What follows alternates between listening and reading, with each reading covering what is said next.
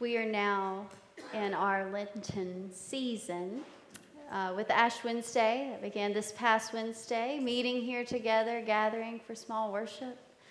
My family grew up in a United Methodist church, and so we observed this season of Lent over the years. And in my mind, it was all about giving something up. And I've been told I'm a little competitive, so I took it as a challenge every year to give something up. I was serious. In middle school, I would give up things like carbonated drinks, Coca-Cola, Sprite, things that I would have every day, and I would have lemonade or water. I would take a step back. I would give up chocolate and all the sweet things that went along with it. One year, I even gave up having a birthday cake because my birthday fell in the Lenten season, and I just couldn't break it. I couldn't do it. One year, I gave up fried foods for a healthier food choice. And I remember for the season of giving up fried foods, my dad let me pick which restaurant we would go to after church the Sunday before Lent started. And so I got to pick where our Sunday lunch was, and my siblings were so upset when I picked my favorite fast food restaurant, Captain D's. But I was dedicated to the season. Like I said, I wouldn't even take the Sundays off because I thought if I caved once, if I let myself just enjoy it a little bit, there's no way I would go back to giving it up. I thought it was all about the suffering piece of Lent. But I was really missing the point of it all. And I'm not here to say don't fast. As Pastor Dawn's poster that is now in the education building, it read, without a fast, how do you enjoy and appreciate the feast? But I wasn't allowing my heart or my soul time to be transformed during the season of Lent. I was too focused on the wilderness and suffering aspect of it that I didn't celebrate the preparation of the soul and that Easter is coming. And so for those of you, because there may be some out here today that's, what is Lent even? And it's more than what comes out of your dryer after washing and drying clothes. Lent is a season of 40 days to evaluate and reconnect ourselves in our relationship with God. We don't include Sundays since we see them as little mini Easters that help carry us through the journey.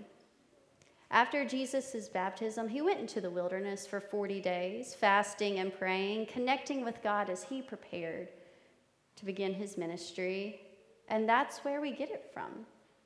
It's intentional time spent with God to remember that we are human and that we need God continuously to prepare us in our own faith journey. And what better way to dive into Scripture together in this season to learn and to be open to transformation than one of the most powerful sermons in the Bible, preached by Jesus, the Sermon on the Mount. It's recorded twice in the Gospels, in Matthew chapters 5 through 7, and a shorter version in Luke. It's a transformative sermon, one that calls us to go beyond the normal, the status quo, and it asks us to love, to forgive, to work towards the beautiful kingdom of God. And so as we journey through this on Sundays, we will draw from Richard Rohr's book, Jesus' Alternative Plan, the Sermon on the Mount. If you're looking for a fun read, this is definitely it. But it is a new perspective that I was able to hear and explore the Sermon on the Mount in a new way. He points out just how revolutionary Jesus' sermon was back in that day, and still too what it means for us in this day.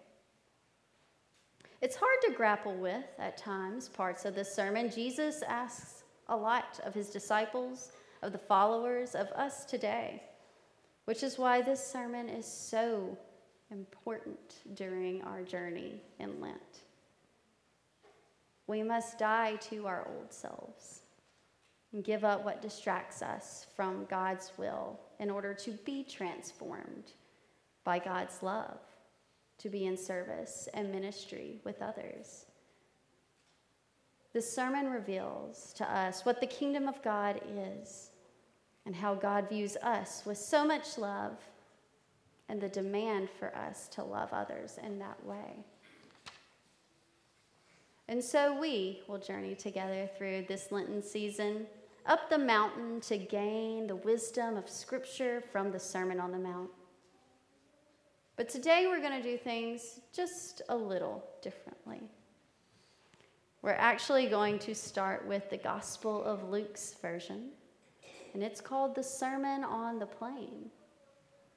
Both are sermons drawn from the same sources. They share common themes. Both are important to intentionally read, to hear, and to live into as we prepare for the transformation of our hearts and our minds and our souls.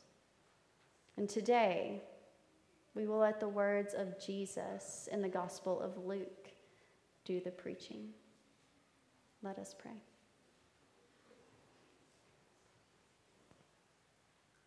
Gracious God, open our hearts this day so that the written word and the spoken word leads us to the one true living word, Jesus Christ, our Lord. Amen. This is a reading from Luke chapter 6, verses 17 through 49. Hear now the word of the Lord. He came down with them and stood on a level place with a great crowd of his disciples and a great multitude of people from all Judea, Jerusalem, and the coast of Tyre and Sidon. They had come to hear him and to be healed of their diseases, and those who were troubled with unclean spirits were cured. And everyone in the crowd was trying to touch him, for power came out from him and healed all of them. And then he looked up at his disciples and said, "Blessed are you who are poor, for yours is the kingdom of God. Blessed are you who are hungry now, for you will be filled. Blessed are you who weep now, for you will laugh. Blessed are you when people hate you, when they exclude you, revile you, defame you on account of the Son of Man. Rejoice on that day and leap for joy, for surely your reward is great in heaven, for that is how their ancestors treated the prophets. But woe to you who are rich, for you have received your consolation. Woe to you who are full now, for you will be hungry. Woe to you who are laughing now, for you will mourn and weep.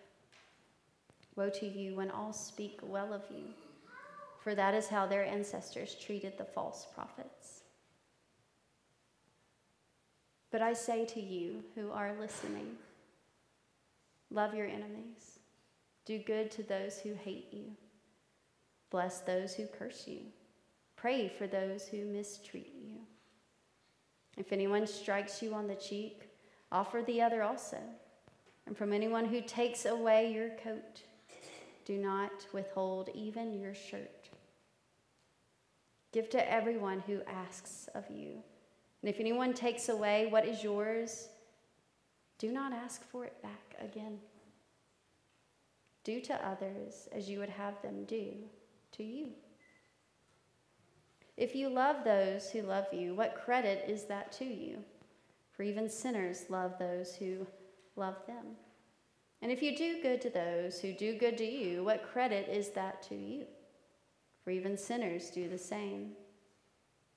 If you lend to those from whom you expect to receive payment, what credit is that to you? Even sinners lend to sinners to receive as much again. Instead, love your enemies, do good, and lend, expecting nothing in return. Your reward will be great, and you will be children of the Most High, for he himself is kind to the ungrateful and the wicked. Be merciful, just as your Father is merciful. Do not judge, and you will not be judged. Do not condemn, and you will not be condemned. Forgive, and you will be forgiven. Give, and it will be given to you. A good measure, pressed down, shaken together, running over, will be put into your lap. For the measure you give will be the measure you get back. And he also told this parable to them. Can a blind person guide a blind person? Will not both fall into a pit? A disciple is not above the teacher, but every disciple who is fully qualified will be like the teacher. Why do you see the speck in your neighbor's eye, but do not notice the log in your own eye? Or how can you say to your neighbor, friend, let me take that speck out of your eye, when you yourself do not see the log in your own eye? You hypocrite. First take the log out of your own eye, and then you will see clearly to take the speck out of your neighbor's eye. No good tree bears bad fruit, nor again does a bad tree bear good fruit. For each tree is known by its own fruit. For people do not gather figs from thorns, nor do they pick grapes from a bramble bush. The good person out of the good treasure of their heart produces good, and the evil person out of the evil treasure produces evil. For it is out of the abundance of the heart that the mouth speaks. Why do you call me Lord, Lord, and do not do what I tell you? I will show you what someone is like who comes to me, hears my words, and acts on them. That one is like a man building a house who dug deeply and laid the foundation on rock. And when a flood arose, the river burst against the house, but it could not be shaken because it had a well-built foundation. But the one who hears and does not act is like a man who built a house on the ground without a foundation. And when the river burst against it, it quickly collapsed. And great was the ruin of that house. And this is the word of God for you, the people of God.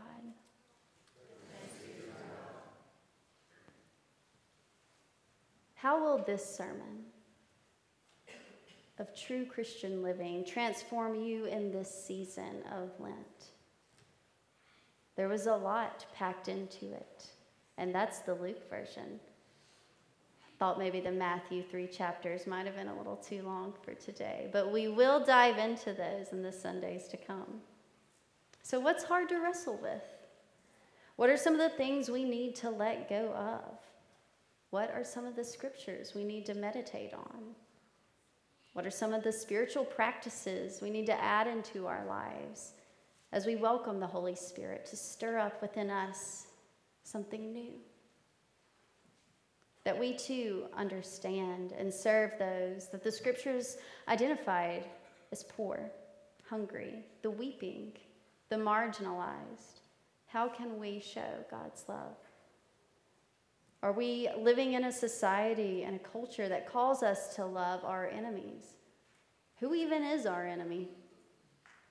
And what does that healthy, God-given love look like in sharing it with others? What kinds of fruit are we bearing in the communities? How firm is our foundation in God? Do we need to add a bit of transformative prayer within our lives to get us there? Do we need to spend time with God in new ways to condition us to love unconditionally? And I don't have all the answers today. We don't have all the answers as a church in general. But with each day, we are assured that we are known and we are loved by God. And we can open our hearts for God to stir within us and lead us in the direction of love. And it doesn't happen overnight. Don't worry, we've got 40 days. And so as we journey together in the season ahead, I invite you to open your hearts for transformation. It can be scary. It can mean change. But move away from the old ways, the common ways, the easier ways, so that in our season of preparation and in our season of growth, God transforms you into something new. And as we look toward the sun rising on Easter morning, may the kingdom of God shine through your hearts and the love of God impact everyone you encounter. In a way to respond to the word, we affirm our faith collectively with our voices raised in unison, all each unique in their own way, but each called to live out the promise of loving God and loving neighbor. Pastor Dawn and I selected this affirmation of faith found in your bulletin for the Lenten season, because not only does it affirm our belief in the triune God, it also affirms the call on our lives to love and be in community with one another, one that Jesus adamantly preached about to all at the Sermon on the Mount and the Sermon on the Plain. And it's a sermon that we are called to live daily. So I invite you now to stand as you are able and join with me in this affirmation of faith found in your bulletin. We will read it together.